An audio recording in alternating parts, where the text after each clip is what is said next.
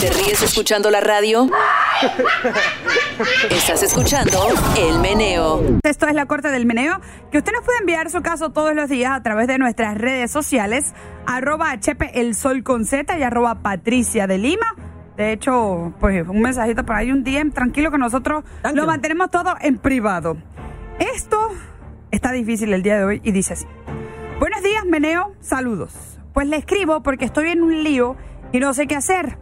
Resulta que hace 2 años una amiga mía me robó dinero. ¡Uy! Se acostó con mi marido y también habló mal de mí en Facebook. Oh my goodness. Pues esta semana me llamó pidiéndome perdón y que se arrepiente de todo. Hasta lloró y demás.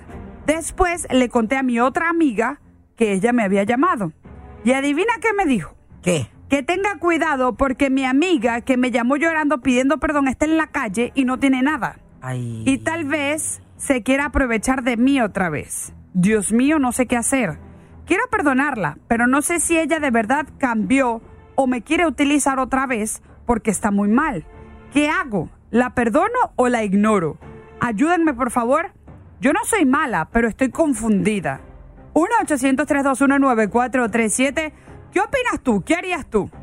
Cría cuervos y te sacarán los ojos. Patri, si te lo hacen una vez, lo van a hacer 2, 3, 4, 5, 6, 7, 8, 9, 10. Te la van a hacer otra y otra vez. ¿Sabes qué? Para todos los que me van a decir, no, que la perdone, que Dios te perdona a ti, que nosotros... No. Que no la perdone y ¿sabes qué? Y que sea amiga de ella. ¿Por qué no? Si ya te lo hizo una vez, te lo va a hacer otra vez. Digamos que te lo hizo con tu esposo. Tú te reenamoras otra vez con otra persona. Tú vas a estar con eso en esa mente. Vas a decir, bueno, ya me hice amiga de esta otra vez. Y si me lo hace con mi nuevo marido. Y si me roba dinero otra vez. Y si esta vez me roba algo más en la casa. No, vos vas a estar con eso psicológicamente en tu mente. Mamá, no la perdone y no sea amiga de ella. Se la van a hacer otra vez. Mira, yo creo que ya tú la perdonaste, porque ya tú la estás llamando mi amiga y ya ella te llamó y ya tú le contestaste el teléfono. Perdónala, o sea, ¿qué te cuesta? Ahora sí, ya tú sabes que te tienes que abstener a las consecuencias. Tú sabes que ella en realidad no es pana tuyo, no es amiga tuyo. Ya puede ser como que una conocida. Perdónala solamente para que tú estés tranquila y para que tú tengas la conciencia limpia.